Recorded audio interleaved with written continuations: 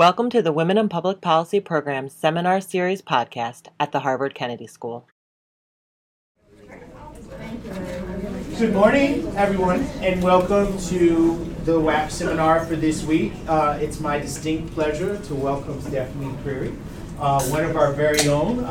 Stephanie served as a research associate here at the Harvard Business School for a number of years before taking a faculty position at the Cornell S.C. Johnson School of Business, and she's now at the Wharton School at the University of Pennsylvania.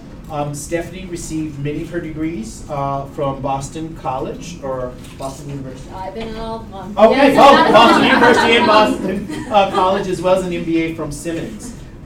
So in her research, Professor Creary studies how workers learn from their differences and reveals how they engage their multiple identities in an enhancing way to cultivate positive identities and improve the quality of relationships across difference. So today, what we're going to hear about is what does it mean to help, investigating the helping orientations of men working in elite jobs. Please join me in welcoming Professor Stephanie Creary.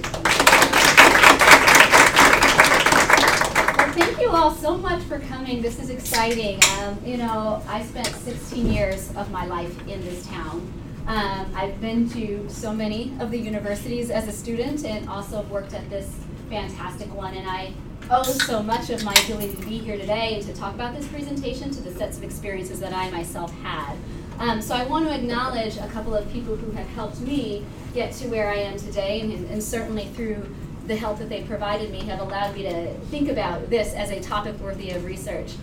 First, Hannah Riley Bowles is somebody who I met. I'm going to age myself and the rest of us very quickly in the next 5 minutes. Hannah is somebody who I met 12 years ago when I was in my MBA program at Simmons, and I lived in an apartment in Charlestown with 3 other women, tiny, tiny space. And one of my roommates I was talking about what I might do after my MBA. I didn't think I wanted a corporate job. It didn't sound like me. I started thinking about maybe a PhD in organizational behavior. I had some great mentors at Simmons who were saying maybe you want to become a professor, but I was like, more school, that sounds terrible. And my roommate, who is not in this field, actually happened to know Hannah. She says, I think I might know somebody who is doing what you want to do. She's a professor at the Kennedy School. Would you like to meet her? And I'm thinking she would never want to talk to me because I have no connection to her. Hannah said, come on down. And so I came here somewhere in one of these rooms, sat down with Hannah, and she sort of talked me through this whole process of what it was like to get a PhD, what it was like to be a woman in a predominantly a male-dominated field. So the other person, sort of at the same time, who I came into contact with was Robin Ely at the business school. So part of the work that she does at the Center for Gender and Organizations at Simmons College puts her into contact with many of the MBA students there at the time. And so I had heard her come and present her paper on rethinking political correctness with Martin Davidson and Deb Meyerson. And I ended up going up to her afterwards and saying, is there any more things that you've written that would help me to understand this context? And she says, why don't you just come visit me at Harvard at business school? And I'm thinking, why is she so nice? This is crazy. If you know Robin, this is actually what she does. And so she was the second person who helped me talk about why I might want to get a PhD in organizational behavior, but she was also somebody who helped me to understand that studying research on diversity could potentially be a viable career opportunity. At the same time, Robin introduced me to Professor David Thomas, which is who I RA'd for 4 years. And so my whole notion of what diversity looks like from a practice perspective comes from all the work that David and I did together during my time here.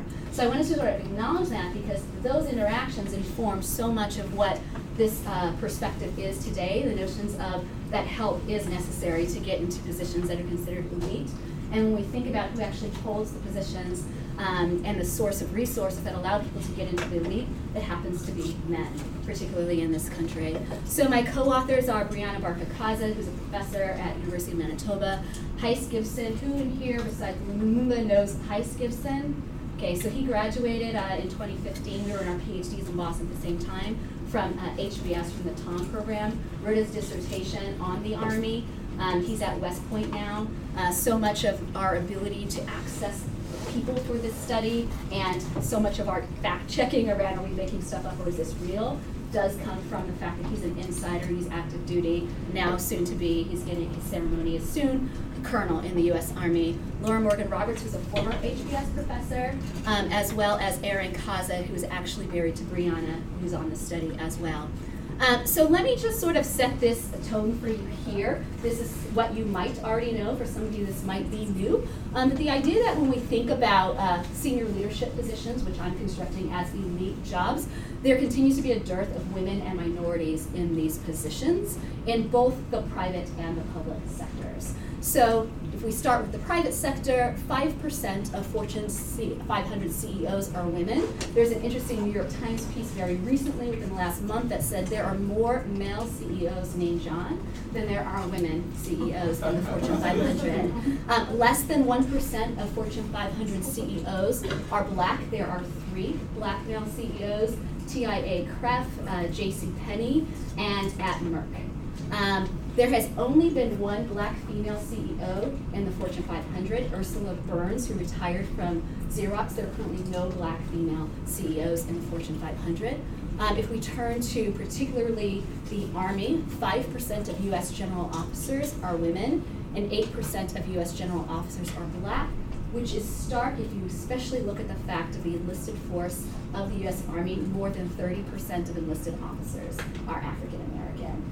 The numbers are smaller for other racial groups, and I'm not going to talk too much about other racial groups right now because I think the biggest numbers are in the African American minority group. But if you do have questions about other races and how they fare relative to some of what I talk about today, I'd be happy to answer those questions. Okay, so let me sort of set the conceptual stage by saying, again, reiterating that in order to get into these high status or elite jobs, we know that help is necessary for upward mobility. We know this both from a knowledge, scientific perspective, but also from a practical perspective as well. So what is an elite job? An elite job is one that is considered to have prestigious work. It's what everybody wants to do because it affords me a certain level of status. People who are in these jobs have control over valued and scarce resources, and they're known, the job holders are known to have some type of advantage, material or symbolic, because they hold these jobs. So this notion of symbolic advantage is people might give you the benefit of the doubt when you're offering a suggestion, because you hold this job, and so they're presuming and projecting rightfully or wrongfully all sorts of competence based on what you're saying. So that's what we're talking about. But we do know from past research, Lauren Rivera, who's a professor at Kellogg, as well as David Thomas in his book about the careers of minority executives, we do know that in order to get and perform well in these jobs, that support from senior members of the organization and occupation is important. So this is what's established. But if we look at this idea of helping more broadly, particularly in the organizational studies literature, so I come from organizational behavior, organizational studies, which obviously borrows a lot from it, sociology, psychology, is that as we think about what help means in the literature, it's often constructed in a very feminine way. We tend to focus more on women as the helpers, which ends up meaning it's often stereotyped as women's work, marginalized as women's work, and not viewed as leadership. And so there is another body of literature on helping at work that doesn't focus on gender and race or any type of dimension of difference. It talks about tasks. So I am on a project team, I need some assistance, job-related assistance. How might I get help or support? These 2 themes are going to come up later in the data, which is why I profile them now. The reality is, if we take in total past research in the literature, we know that help, our help that we've been given, the help that we offer to others, is not always evenly distributed across gender and race. We know that men's networks are largely male-dominated, females' networks are largely female-dominated, and so that means we tend to help people who are similar to us along the dimensions of first gender, but also race. We don't have a lot of research other than that on cross-race developmental research, cross-race developmental relationships and networks to sort of look across race and gender. But I think it's interesting to know that we do already have this assumption that people aren't helping people always just because it's my job or it's the right thing to do. It tends to lean towards who do I perceive is like me and that I feel comfortable with. So last spring, I came to the HBS Gender and Work Conference, which was focusing on the Black experience at work. And just before I presented this, there was a diversity leader from PricewaterhouseCoopers who was giving her presentation. And in her presentation, she showed this video that's actually part of a larger initiative that they refer to as Outsmarting Human Minds. All these videos are accessible on their website. And Professor Banaji is actually a contributor to this, and this is actually linked to an effort around making people aware of their unconscious biases that's linked to Harvard University. So you might be interested, if you don't already know, to look at the videos. They're very cool. So I'm going to show you this one because I think this one actually captures in a very concise way the phenomenon that I'm interested in and that we talked about in the study. So I'm going to let you go ahead and play.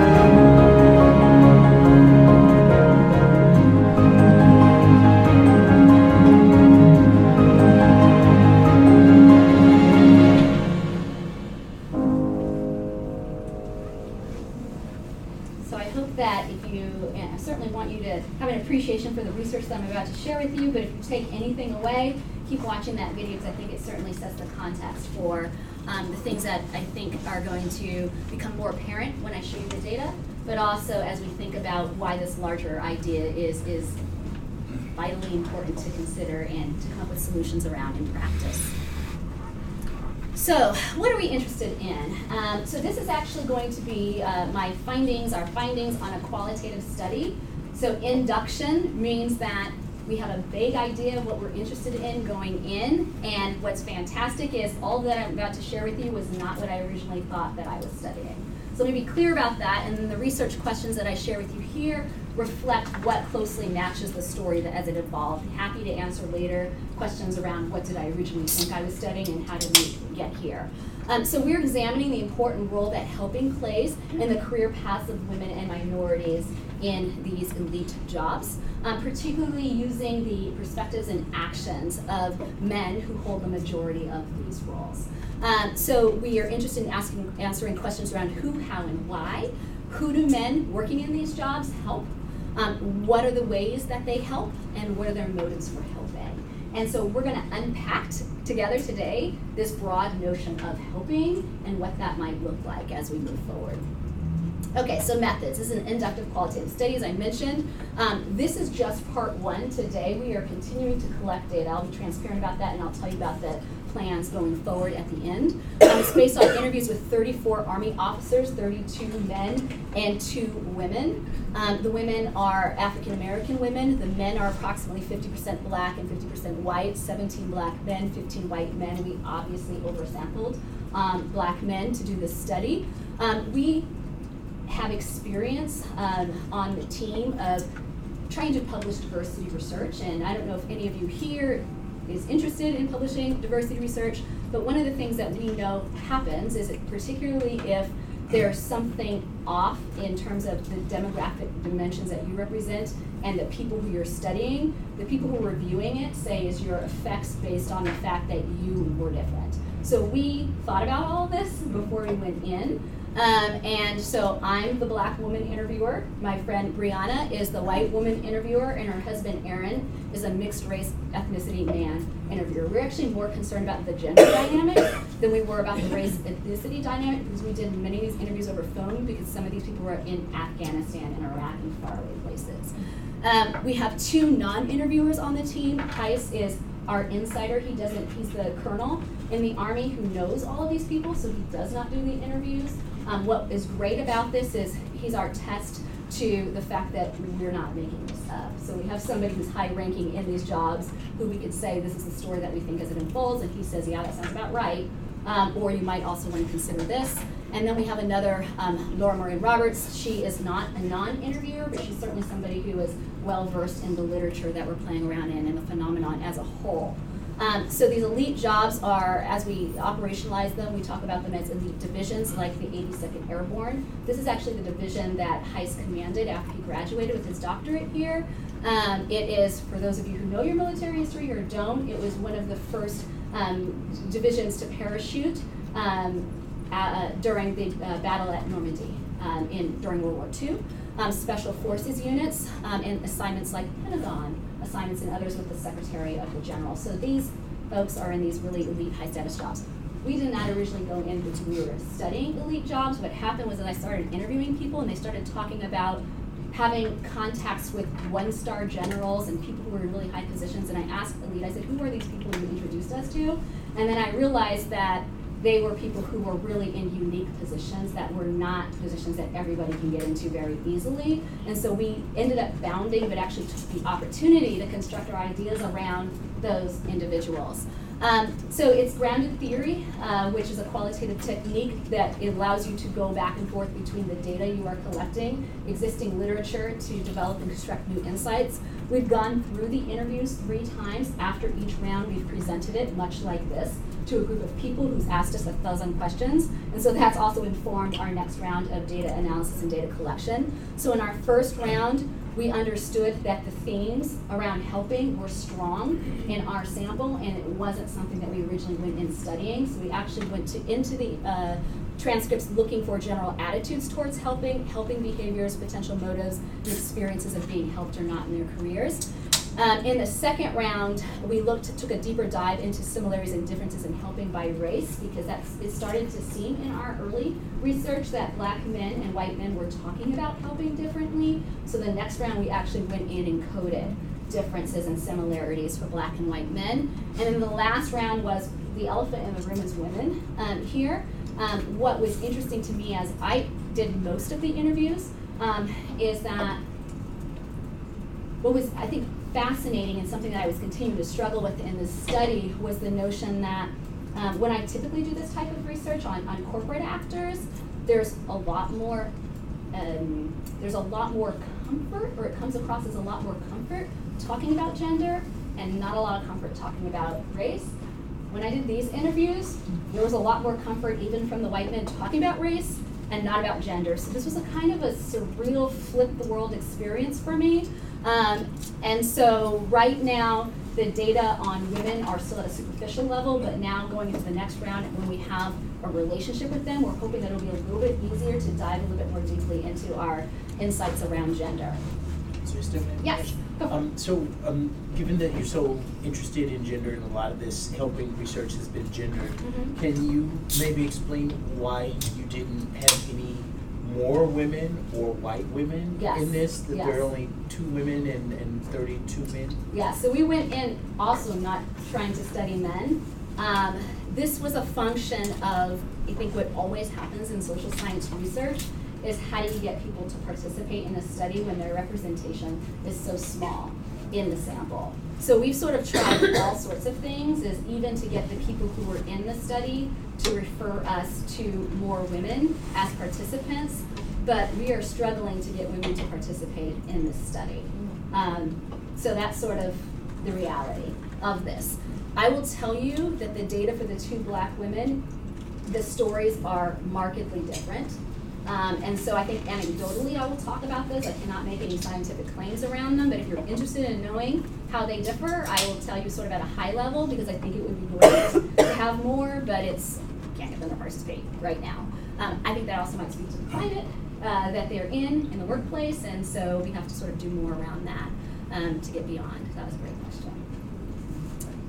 Okay, so at a high level, here's what I'm going to reveal to you, and I will share with you over time some quotes, some illustrated quotes from the interviews. So what we have here are similarities and differences in Black and white officers' perspectives on helping at work in terms of how they've been helped, the types of help they feel like they've gotten, and the where and from whom that help has come from. Different notions of how they've helped others, their direct reports versus women and minorities. And then right now we have some preliminary understanding of motives for help. Some of this is about, I do this because it's my job to do it, and some of it's about, I recognize the unique challenges that women and minorities have in the Army, and either because I represent that group, or because through secondhand experience I heard of someone who had this experience once, and so I want to be helpful. So let me talk first about being helped, the top level, in terms of the similarities across men in this sample, and then I'll talk about the Black-white differences in their descriptions of what it meant for them or how they were helped in their careers. So men largely reported receiving job-related assistance, how to do the task. They were reported receiving career mentorship and developmental opportunities, and I separate these because the developmental opportunities were certain schools that you have to go to in order to get to the next level, so Ranger School, or a certain assignment like getting a command position in order to get into a colonel rent role. The differences were white men were more likely to talk about, frankly, having an advocate. And the fact that their advocate was somebody who was not just their supervisor, but someone really senior, like a one-star general at an early stage of their career. This notion of having an advocate was not prominent in the narratives of Black men. They did talk about receiving encouragement and support, but that often came from other people, external groups. Like, I'll talk about the ROCs as an organization, which is pretty much your standard external organization filled with African-American officers who help and support each other and make sure that people have the information and the resources that they need, and people who weren't their supervisors. In terms of their ideas of, at least their perceptions on who they were helping, similarly, they reported that they were providing the direct reports as a whole with job-related assistance, and that they were providing people, and I'm purposefully being vague here, people with career support that could help them to be successful.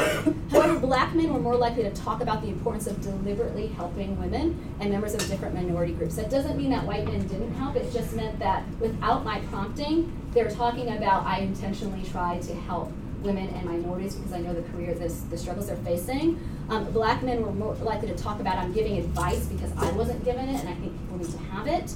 And Black men were more likely to talk about encouraging others to be authentic at work, which I thought was interesting given that this is the military and uniformity is really, in standard operating procedures, is really what they value. But this notion of there was some level of authenticity that was important, and I want to have those conversations with people, I think is certainly something that Black men talked a lot about.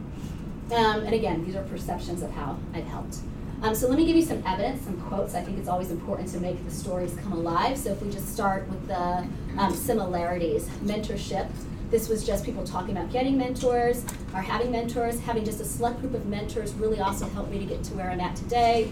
Another person says, I had a mentor or a sponsor or somebody that was going to help me out because like I said, when I was a lieutenant, the change was I finally got a Black battalion commander. That's when I started getting noticed.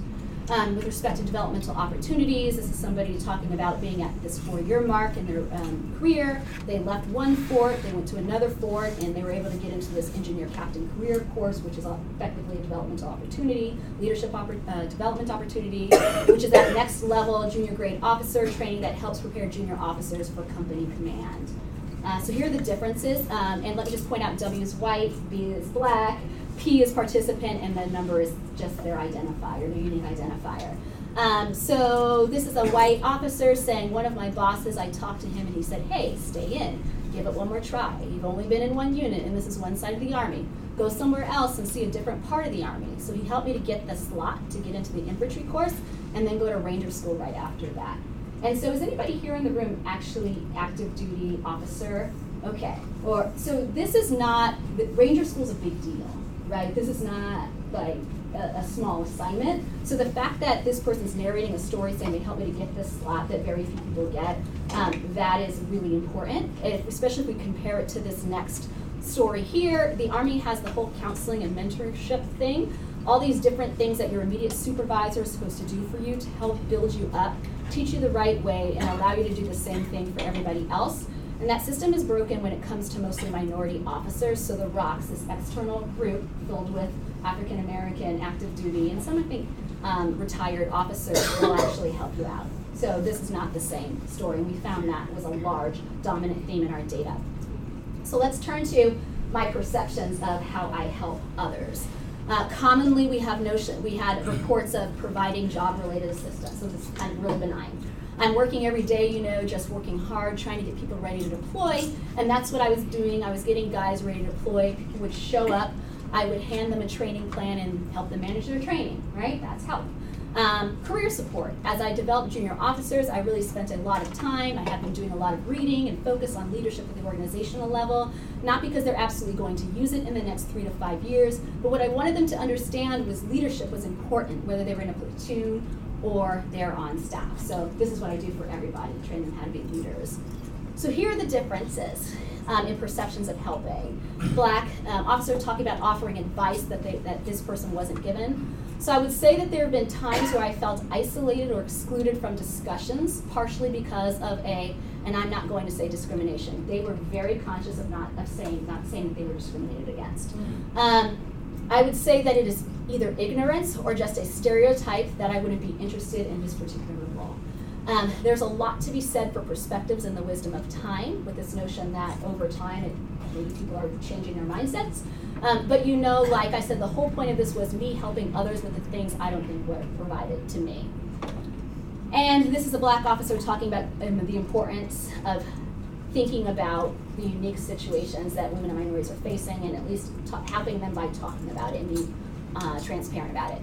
So this interview was done, as many things I've done lately, right around the time of the post-election. And so what this person was reflecting on is this politics is not something that enters into their everyday practice. Like, you cannot talk about politics. It's just not something that is done. And it's not something that you're allowed to do. But this person wanted to recognize that the larger political discourse was affecting the women and the minorities in the military. And so they said, we can't talk about politics in the office, but this is affecting the social dynamic that minorities, including women, including gays, lesbians, and all the other communities, are having to deal with this by themselves and figure out how to get through this. The leadership is not opening the door to say, this is who we are as Americans, who we are as a military, and really what we value. I think is what this person was getting at. And so we have to take a constant effort to be diverse and inclusive. I'm saying inclusive to be very particular on the fact that just because you have the numbers, representation of minorities, doesn't mean that's helping your organization. So this person was very bothered by the fact that we're not helping, but we're saying we want to, and we need to be a little bit more conscientious about that. And so then the last part that I'm going to give you here is specifically what we coded on helping women, and this is what we're going to have to dive into more deeply in a data way, but at least to give you some general impressions. So it was very painfully obvious to me at time how much in doing these interviews with these men that they were either using the word men all the time to refer to leaders, or they were correcting themselves midstream and apologizing to me. And so I need to probe more about, I feel like I know why they're doing this, but I want to get on record sort of how that has been socialized to do that. I am perceiving that might be about helping women, but anyway, I just want to throw that out there. Men they talked about using supportive narratives about women's competency, so going to other male officers and talking about, no, it's really great to have women here. Guess what? They perform well. And then providing them with job-related assistance, and here are the differences. Black men were more likely to talk about the unique challenges and discrimination that women face, and white men were more likely to talk about treating women as equals. So, using gender-inclusive language. This is an example of the part that I was telling you about correcting and apologizing to me. One thing I've learned, and it was always taught to me as well when we were growing up, is that the Army is a young man's game. Sorry, it's either a young man's or a woman's game. We ask our young men and women in uniform to do some extraordinary things, and they do that selflessly, a lot of times at a great cost to themselves personally and to the people who they care about. So I thought it was interesting how it was man, then woman and men, but it wasn't people. So that was sort of what I was thinking about there, and then using supportive narratives around women's competency. The women in the military is a big deal, right? That's been a big topic for a long time. There are guys that ask me about that right now because they have not been in there with a woman yet. They are in artillery units. I have to tell them straight up, I say, I've had 3 female lieutenants. All 3 of them were awesome. All 3 of them were probably my top 5% of lieutenants out of the 38 in our battalion. And then here are the differences. Black officer says, I sat my female lieutenant down with the door open, of course. I said, 1, you need to go to find a female mentor. I said, I'm black, but I'm not a female. There's certain shit I can't tell you that I don't know. And the men are going to say stuff, and they're not trying to hurt your feelings at all. They're trying to make you one of the boys as much as possible. And it's going to sound idiotic. The minute you lash out in public, you're the bitch. And they're going to ostracize you, and you're going to fail. Even though I'm the commander, there's nothing I can do to help you. Counter narrative.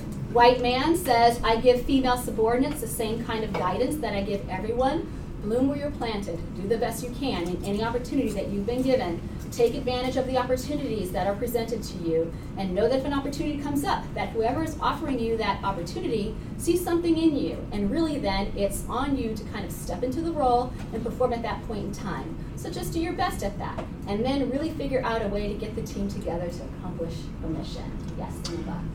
For the black quote at the very end, is he talking about structurally he can't help, or is he also talking about him being the unique challenges of him being black, that he has less? Okay. It's both. Yeah. He felt very, it's the risk. It's personal risk to do it, but also there's nothing structurally that's going to change anytime soon was also his perception. That's where it helps to have done the whole interview, but yeah, it's both of those things. Okay, that's my last data slide, and I'm going to wrap it up here in just a second to just summarize this whole study for you so far, where we are. And I'm really curious about getting your perspectives, not only in making this come alive even more, but where we should go next. So men's personal experience with being helped, commonly they described receiving similar types of help at work over the course of their careers, yet men revealed some differences in who has provided them with these types of help. Men's perspectives on helping others. Men describe providing similar types of job-related assistance and career advice to direct reports, but black men were more likely to recognize the unique challenges and talk about the intentionality with which they've provided help to women and minorities. Intentionality really is the key word. And I don't want you to feel that it's not that, or to walk away thinking that white men aren't helping. It's just this level of intentionality and structure through which these black men are perceiving that they're taking on the responsibility. So here's where we're going. Second round interviews are happening now, following up with these 34 officers to ask more questions about helping at work. And one really fantastic officer kept sending me stuff that wasn't confidential, and one of the things that he sent me was his command philosophy. Apparently when they go to this command course, you learn how to think about yourself as a leader and what you want to do to develop other people. And so I read through it. It has all this great OB leadership stuff on it. I want to get these. We want to get these from the other officers. I'd be interested to see if anybody writes anything about women and minorities on these. I don't know if that's going to happen, but at least to have some data around that. And we are moving into the process of, we want to see if perception is reality around who they're helping. Where we think our opportunity is that leadership is a big deal in the military, especially in the Army. I've ended these interviews saying, hearing, do you have any feedback for me? Can you send me some books on leadership so I could be a better leader? So we think that if we ask, hey, we'd like you to sort of solicit some feedback, which we typically do, reflective best self is one vehicle, but we also want to make sure that we're not just giving people really positive stories about your relationship with your direct supports and how they perceive your leadership, that doesn't seem foreign. It actually seems like it would be aligned with their expectations as leaders. And so collecting those in written narratives is what we plan on doing next. And then we are going to say that we will provide this feedback to you and offer you some personal coaching from a group of experts on how to improve your leadership skills. The part that's not up here is how to get this information, which we think is really great, to the right people in the Army, and so that's what Liza's job is, to think about this. I don't really have any thoughts on that because I'm not in the military and I don't know how that system works. So theoretically, for people who are interested, we think we have something like a theory of high status members helping orientations in high status jobs. We want to contribute to the literature on diversity, career mobility, and inequality at work, particularly these perspectives on being helped and helping women and minorities of other minority groups, members of other minority groups, and then this broader literature on helping, which we've pieced together as being about relational practice and gendered notions of helping, and helping more broadly, sources and motives for helping, particularly women and members of other minority groups. Thank you. I'd be interested in your comments, feedback. I'm going to grab my paper. Yeah, so I'll open it up.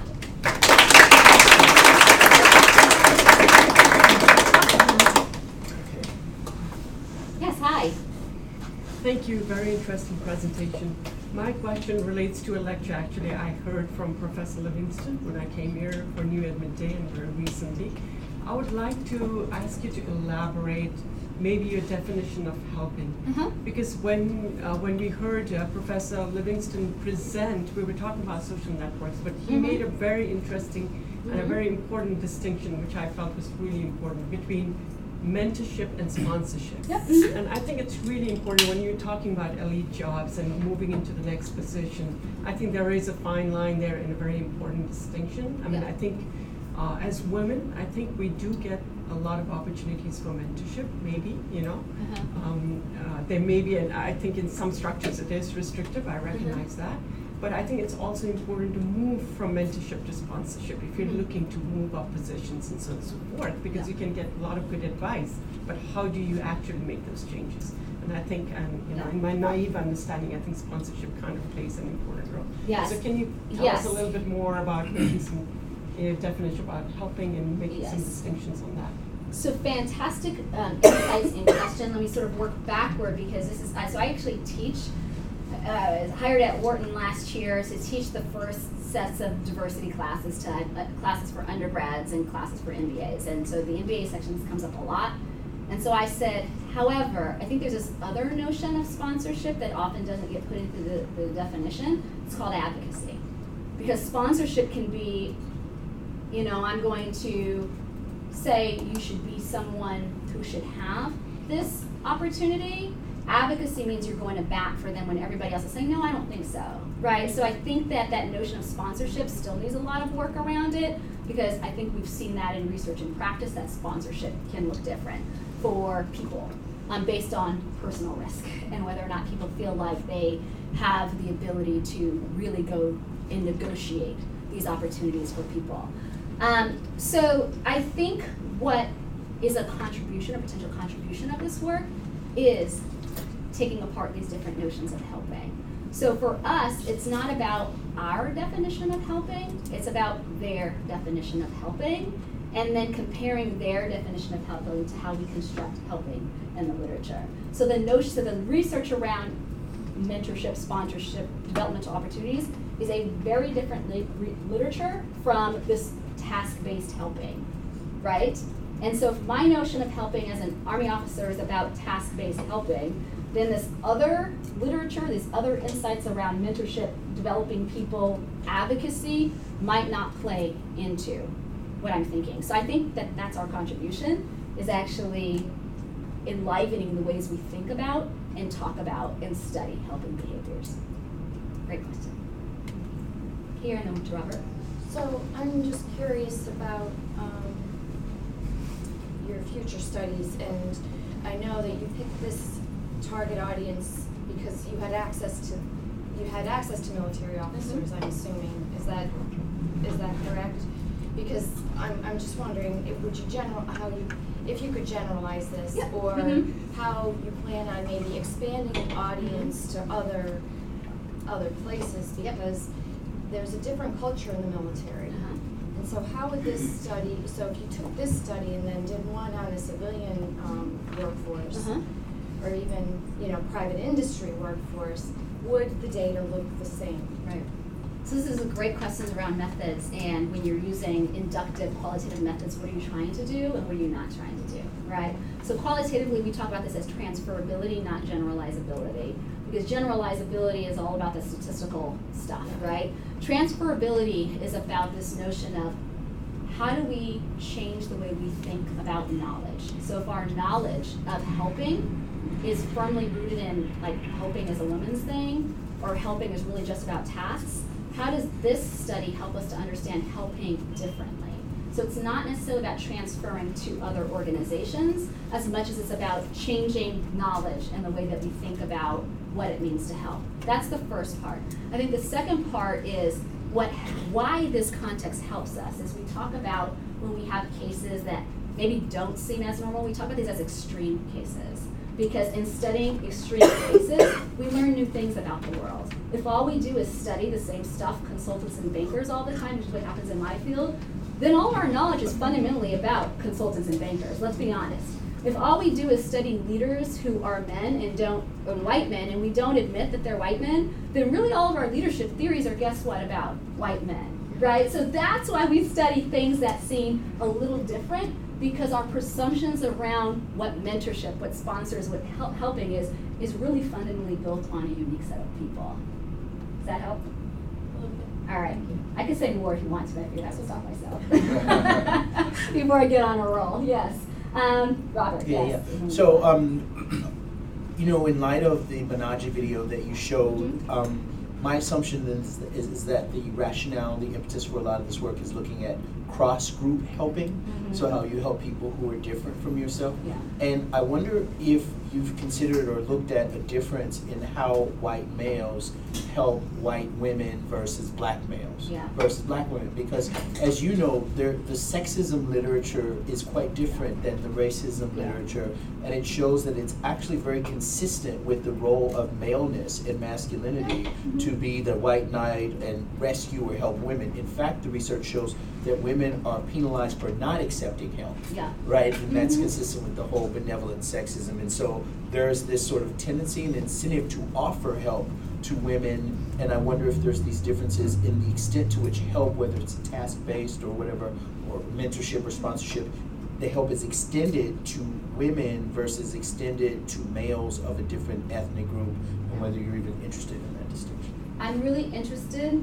I think it's fascinating. I would love to get there, and because you're an expert on this, I want to add in one more dimension, is to talk about, we know each other, right, is our expectations of women versus black women versus white women. Can you say a little bit about that? Because I think when you're bound up in what you're saying is we have certain role expectations for white women, or men might have certain role expectations for white women, but they might have different ones for black women, and so the helping might look a little differently. So can you postulate some more about this? In like 30 seconds? Yes, like 30 seconds. So basically, one of the fundamental pillars of sexism and benevolent sexism is that there's a high level of interdependence between men and women, and so they have this contract where men help women, they provide affection and protection as long as women assume the appropriate subordinate role. That's for white men and white women.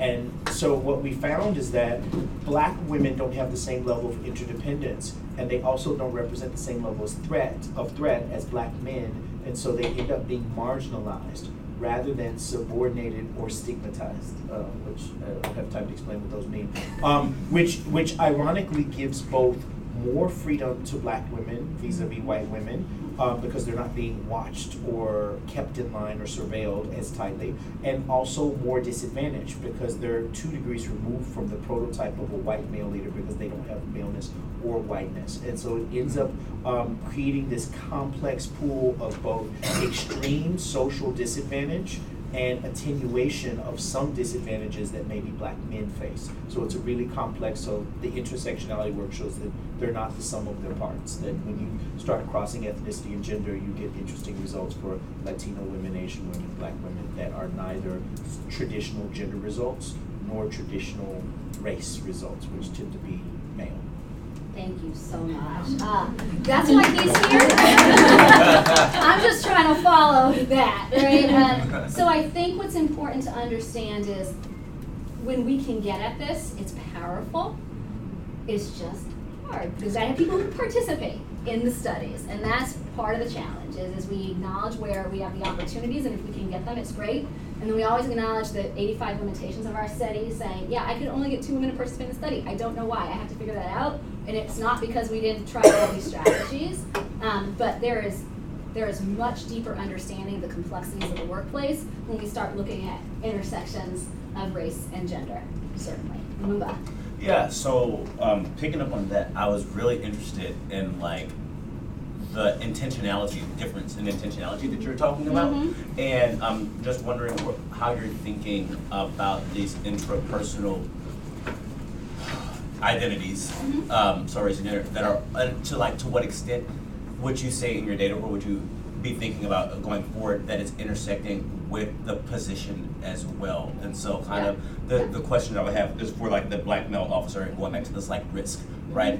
Is it risky? I'm being intentional, and to what extent is how I help is interacting with my sense of myself as a black male, and I know I'm going to be, but also is it, to what extent is also because I'm a black male officer and I have to maintain legitimacy about that because of my goal, and just really thinking about the internal dynamics and how they're thinking about their multiple identities and their own unique challenges. And is it unique because of the social ones, or is it moving into the role as well? Okay, so let me talk about role first, because role helps us understand structure and what we expect out of everyone who works here. So the Army is an organization where uniformity rules the roost, right? We are supposed to be the same, look the same, engage in the same way, because these are called standard operating procedures, because when we go to war, we can't have people doing different things, right? That's sort of what the justification, the rationale that I get. So I think that becomes part of the tension in a conversation about diversity, is if everything's supposed to be the same all the time, then when people are different or something is different, is it bad if I treat somebody differently based on their race or their gender, especially if that means helping them differently in what could be construed as a positive, beneficial way? Because I thought we were all supposed to be the same here in the Army, and you see more of that. Or is that a sort of a good thing that I should be doing? So the identity dynamics complicate, I'm not using that as a negative word, but it complicates the notion of what I'm supposed to do as a professional who works here in this job, because it's introducing this notion of difference when standardization is what the larger value system is. So let me talk about the identities, right? For black men, they talk about the majority of them, and then I'll talk about the outliers. There's always outliers, right? The majority of them talk about, because I have had these experiences, and if I don't help women and minorities, they're not going to get help. That's the narrative that they have. Then there were the few who I won't say, they might say, I haven't had as many challenges, but one of the things that they acknowledge is their race, and that their race could be a liability if too many people became aware of the fact that they were thinking about race. So this is the person who would say something like, yeah, I'm black, right? However, I'm not going to go around like advertising that in a way that isn't just about people looking at me, because this is not a safe space for me to sort of engage with that identity in an open way. So it was like, yeah, I know there could be challenges, but I'm not going to sort of run them out there. So let me then give you the white counterexample. So there's the white male group that is sort of, this is not a conversation that they have, right? That's a lot of people. And then there's the ones who, either because they have a personal experience of feeling marginalized, this makes sense, or through experience, they've learned, this is the group that I really value because this sort of represents the group that I feel like is the next wave of being developed in this capacity, they've learned that this really is an issue. So they had an evolution. Maybe I didn't think it was an issue before, but then I started to see, either because of my black lieutenants or somebody who reported to me, or I had a black friend who was in the Army and they told me about it, or many of them, for as far as women is concerned, talked about the challenges that their wives experienced in their careers because they were deploying all the time, and that was starting to become a more salient dimension of difference that they could now see was affecting the women in the military. Because I problem solved this around my wife, I can now begin to think about this around people who report to me. So then let me tell you about the group of men who grew up, who talked about largely growing up in the southern rural US, under either conditions of what they perceived as extreme racism, or integration that was great for them because they represent low socioeconomic classes. And so they lived in communities with Black people, and so it's not weird to them or strange or odd to them that they would all be in the same organization. So these were their friends. And so in their narratives is also embedded this notion of, this is not a strange thing to me. Of course I would help this person, but of course I also recognize that when you're not like the majority, people don't respond to you or help you in the same way. Does that help? Yeah, and I guess I'm still just trying to make sense, and you parse this out, because there is the, like, it's my decision to help you based, am I recognizing your difference or not? Yeah. Which we don't usually do. But for the Black officers, it seems like, for some, it's like, oh, it's my decision. Am I recognizing that I'm different or not? And then based on that decision, am I then going to recognize your difference? And then what are the limitations of me doing that based on me recognizing my own difference? Yeah. So I think a lot of what I also hear in your question, and I think are my questions too, is I think people's awareness of themselves is it varies widely in this study. I think some people are more comfortable, so let me actually tell you what was on the interview protocol so that you can sort of, I think, begin to understand why I'm answering questions in this way. Is the first part of the interview for us is always like the warming up stage before we ask the hard questions. And so it was talk about you as a leader and your career experiences and how did you get to where you are today. And everyone loves this part of the interview, and then the last part of the interview is about, let's talk about identities, your work and your non-work identities. And so the first question is, so when you think about yourself and who you are, social identities, they could be your race, your gender. I start naming all of these. Which ones do you feel like are the most important to you, and do you think about those as being meaningful to you at work? The amount of silence that I get when we ask that question is much grander in this setting than it is with corporate people. A lot of people have a hard time answering identity questions. That's why I study it. But in this setting, it's like, well, I'm not sure what you're getting at by the question, right? So we do a lot of work around helping people to answer questions about identity. Certainly for the Black men, if they didn't know that I knew who was Black and who was white, but if they didn't know that I knew, they would say, well, I'm a Black man, right? So, and I'm a big Black man. I'm 250 pounds, I've got tattoos on my arms, everybody knows I'm Black. So for me, it becomes about trying to reduce that threat when I'm walking around. So we did ask questions about that, but it did vary widely in terms of how easygoing of a reflection it was for people. And that's part of, I think, what's driving the results, is I'm trying to get them to talk about themselves, and then the other part is talking about other people's identities and whether or not they feel like they matter. And I had some people say, this is a meritocracy. Of course we don't consider people's identities when we're considering promotions, right? And so I got that a lot from some people as well across race. Yes? So when the Black men said that they were, they were trying to help women, did anyone also mention that they helped people of other color, men or women? Latino men, for instance? So none of the Black men acknowledged helping or wanting to help people of any other color except?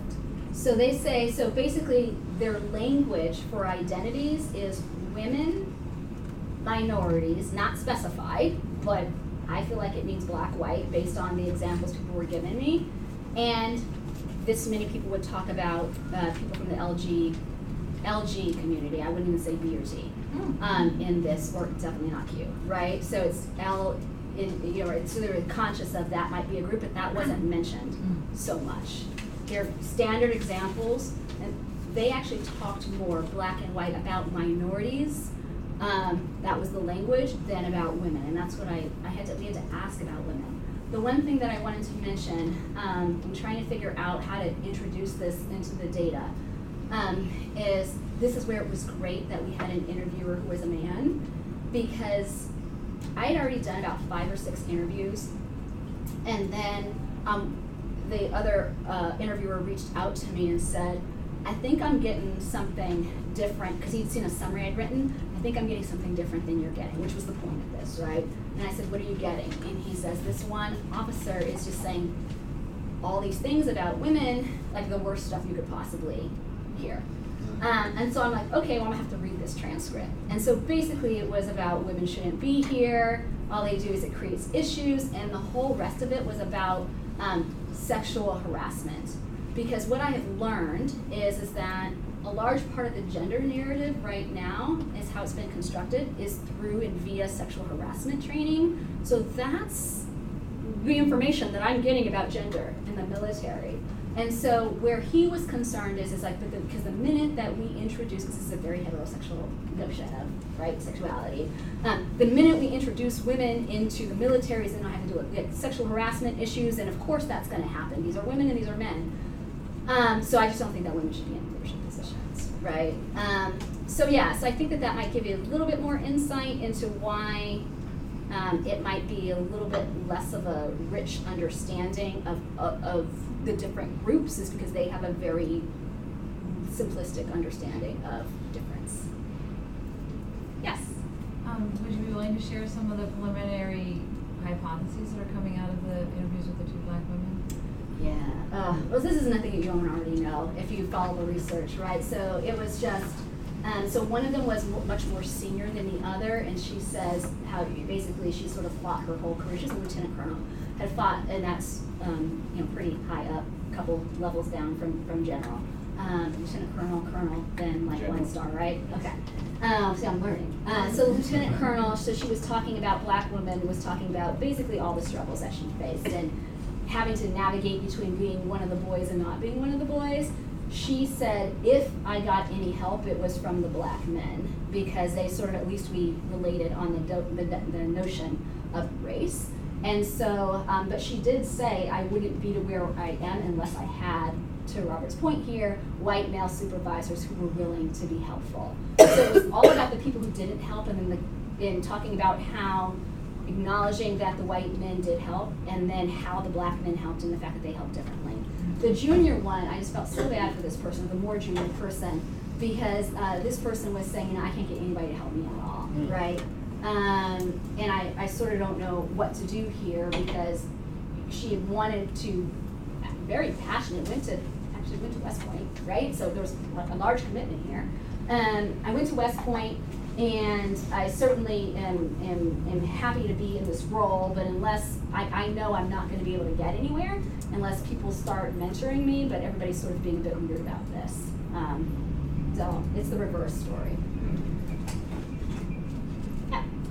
That was an excellent question. I was asking thing. Did you get feedback on why you, from the folks who said no, the women who said no?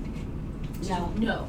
We basically had a list. We cultivated a list of, and these were like some of these. Heisen went to like his close friends, because he has a lot of female friends who are in the military. He went to West Point. He's been in the military a long time, right? So I had a list of more than 100 names, and we've contacted multiple people on that list so many times. And then in the interviews, especially the people who weren't completely awkward about talking about women and minorities, I said, we actually do not have enough women in this study. We call snowball sampling in the qualitative world. Do you think that there are women who you could send this to? And some of them did. It's just don't participate. And I'm not saying that it's a study about race and gender. I think the way that we introduce it is a study about your career experiences. But then I think for them, if race and gender they feel like it's salient and has played a role, then it might be like, I don't want to talk about this. I do also want to mention the fact that we got to remember to the notion of risk. In the military, there is something in this, right? Is you're not supposed to, so much is confidential. So even if I say I have IRB approval and it's all confidential, there's still a lot of worry around if my senior officer finds out, then I'm going to get in trouble. Retribution. Yeah, right. And so I think some of that might be fear. Interesting. If anybody has any ideas or has any friends, please let me know. Yes. Yeah, I do have a book I really like in Herbert book that is shaping the negotiable things like race, gender, and all kinds of problems in the UN or in the military, wherever it is. It is by Daniel Shapiro. Daniel Shapiro? Yeah, he's a very award winner in the Harvard Law School professor. But what I was surprised is how this division, race, gender, all kinds of this thing, how it is really playing a very, very big role in the nerve of the people and brings the nations down. When people just divide into race, into gender, into color, into all kinds of things, then it's not going to profit humanity really. So how to overcome that is about this book explains how to overcome all that crisis in humanity. And I really highly recommend it. I'm very interested in it myself. What's the name of the book? The name of the book is How to Negotiate the Unnegotiable How to thing. negotiate. Yeah, that's so deep. Okay, you're gonna pass it to me? Okay, great, thank you so much. It's very powerful. Negotiating the non-negotiable, how to resolve your most emotionally charged conflicts. Oh, that's great. I have some other research that's about conflict more broadly, so thank you. I just want to have a reflection on this for a minute, also because I teach a diversity class, and I always feel the need to have a conversation, and certainly open up to the group when people say, if we just didn't pay attention to differences, would this just be all better, right? So I had the distinct pleasure and honor of going on what I would call a faculty field trip. It's called the Faculty Immersion Trip that my school sponsors. And I went to Africa. And I went to South Africa, to Rwanda, and to Kenya, right? So this summer, spent 3 weeks there.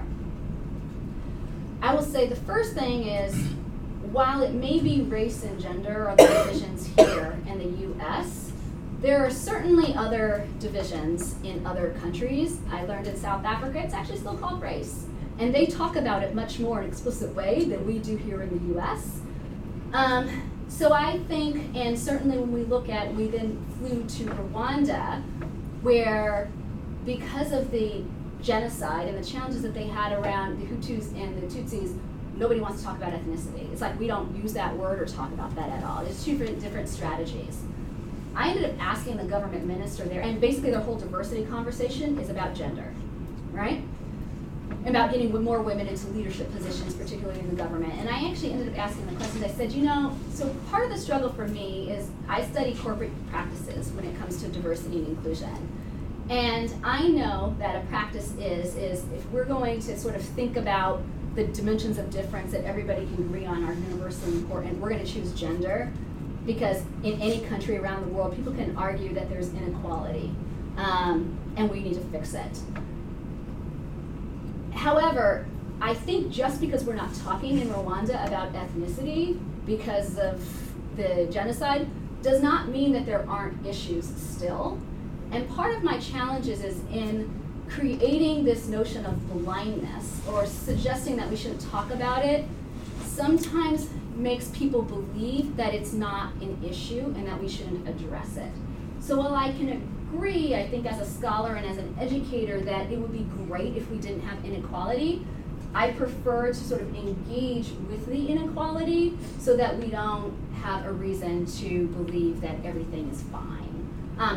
The idea is that when we do engage with it, it does create emotionally charged situations, as I'm learning from teaching this diversity class. But to the extent that we have positive solutions for working through it, there's a lot that can be learned and gained in the process. So that's sort of my perspective. I'm sure other people have perspectives, but I think that's how I think about my research and this teaching, is talking about difference and understanding differences is very important to moving forward. Yes? So you mentioned this towards the beginning of your brief, and I wonder if you guys have given this thought, and maybe this is your project. Is there a plan to look at the NCO for the military? And I make this comment. Yeah, say more about it. I think that would help everybody understand. So I am a minority active military officer. One of the things that I think about a lot is that when we introduce concepts like race, gender, in officer settings, a lot of the people in the room are well-intentioned, and obviously I mean like the 80% whatever white male, very well-intentioned, absolutely want to do the right thing, but the military is pulling in a million different directions. I personally have really never felt racially discriminated against in the military. I felt much more outside the military. The NCO Corps, on the other hand, the non-commissioned officers, the enlisted ranks, have a much more diverse population in terms of race, and life is a lot harder in the enlisted ranks. So you confront issues much more directly, and a lot of the people that I've supervised and had the honor to work with, you get in situations that you really don't get into that often as an officer, right? That there is some decorum that we observe that prevents a lot of these things from happening. But if you're a frontline supervisor, you're an E6, so halfway between E1 and E9, and the guy right below you is black and you're white, and you have to have a really tough conversation with him, and you've never really dealt with race, and maybe you grew up in a mostly white community. Now you've got two issues, right? One, how do I run my shop properly? Two, how do I not get into a situation where I'm exposing myself to liability, or I am inadvertently, being an aggressor here in this situation beyond just being a supervisor. I think they deal with far more of this, and I think that I think there's more lesson to be learned there, honestly. And I think it could also explain why a lot of people don't respond to queries for surveys in the officer corps. It's so hard to get in to the officer corps in the first place. The numbers you're looking at are unbelievably small, and I would contend that minorities and women entering the officer corps in the first place are already such a small number that to see how they track after that point, I mean, just attrition, natural attrition is going to leave you with so few at the 05, 06 ranks, which is why we think about Michelle Howard, Colin Powell, and they're like, look at these people. Right. Well, incredible outliers, right? I mean, that's not data worthy in my opinion, but NCOs, like you said, 30% black, I think there is a story there, and I think that there's a lot of lessons to be learned. So these are great insights, and you've got my wheels spinning around a couple of things. One is around research question, right? So one of the things when we do the research is like, what is it that you want to know? What's the phenomenon that you're trying to explain? And for us, the phenomenon was about the top of the organization. Is how do you understand why the top of the organization demographically looks the way that it does? From the perspective of people who are in position to potentially be at the top. So those enlisted officers are not in position to be generals someday. But the folks who we talk to so we're trying to understand getting into, it's a career leadership, how do we get into leadership positions and what are the barriers and challenges and opportunities? This, I think, addresses that. I think you're getting at another research question, which is actually one that I explore elsewhere, is looking at intergroup dynamics. And I think a little bit of this gets at the gender issue in the sample, is that, think about the fact that it was, I think 2 years ago, folks in the military, correct me if I'm wrong, I think it's 2 years ago that all of a sudden we decided by policy that combat positions are open to women, yes? Yes. Okay, think about that. There are people who for the first time in their recent careers are working alongside women. So we're dealing with the same, I don't know what to do with this information, and now I've got to use the word woman versus just saying man, because man is just assumed as a way to describe all of us.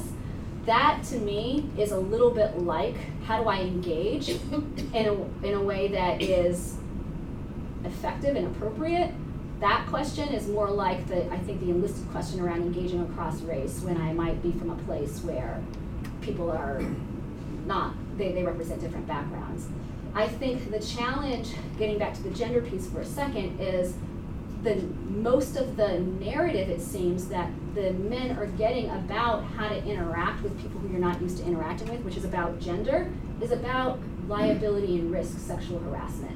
So to the extent to which you're only training about interacting with somebody who you're not used to being around is about something about you could fall into legal trouble, then I think it becomes a little bit harder to interact, right? So it's no telling why I have officers making disclaimers around keeping the door open when they're mentoring female mentors, and please just go find a female mentor because that's easier.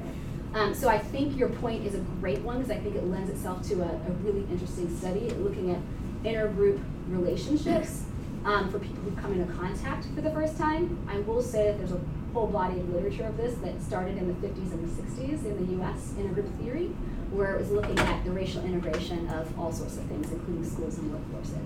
But yes, so to the extent that we want to go down that direction, this could be a great idea for future context. I think we have time for a few more questions. Yes? Okay. Are you looking to expand your survey or the interviews at all within the Army or within any of the other services? And at the end, are you looking to have a product of either types of behavior that are useful or productive or not useful? And do you want to try to integrate that into leadership positions to try to become better, more inclusive, or better helping attitudes towards leaders? Yeah, these are great questions. So I have another study where I looked broadly across the different services. And so I already had an understanding that there are some nuances, not necessarily on this topic, but just in terms of, they're different, so there's some philosophies that differ based on the Army versus the Navy. And so if I started mixing up and trying to talk about race and gender, it'd be hard to attribute that to, it's like, do you keep the organization constant or do you look across organizations? So I think for us, if we wanted to develop a clearer understanding, if we just kept the organization, the Army constant, then we don't have to always attribute it to, well, that's because that's the Air Force and the Navy's different, right? So that was sort of why we did that. I had 2 visitors earlier before this presentation started. One was from the Navy and one was from the Air Force, and they said this is very similar. And so to your second point about what are we going to do with this information, so Heiss, as our designated military expert, he's going to help us understand that to the extent that this feels useful to the Army, what would be the way to package this in a way that gets to the right people. The 2 gentlemen who were here earlier, the active duty officers gave a suggestion as that's the same in the Air Force and the Navy, but how do we talk about leadership slightly differently. We talk about, I think it was the Navy, we talk about this as the dimensions of leadership are character and competence. And so if you talk about this as being important to character development, then they might potentially understand in the Navy why it's important to even talk about this to begin with. So they talked about framing and messaging differently to different services. So I think these are all opportunities. We just don't know how to do it. It's not my expertise. I think for me it's easy to relate this to a corporate audience, so I could see an Harvard Business Review and teach it in my classroom very easily, because this to me is completely transferable to the things that we want people who are in corporate sectors and students in classrooms to understand. But the other stuff is why we got an expert on the team. But this is, I think what today gave me, your comment and the gentleman who were here earlier, is the notion of this could spread to other groups in the military in addition to, we already knew it would spread outside the military. It would be transferable outside the military. Yes? Have you looked at all the like different propensities of different groups to ask for help and ask to be helped? Yeah. One of the things that strikes me, particularly about the US, but maybe other countries as well, is that there's a big premium put on putting yourself forward and saying, yes, I'm worthy of help and mentorship and sponsorship, but how do you go about distributing help evenly if some people don't, have the confidence or self-worth to do that?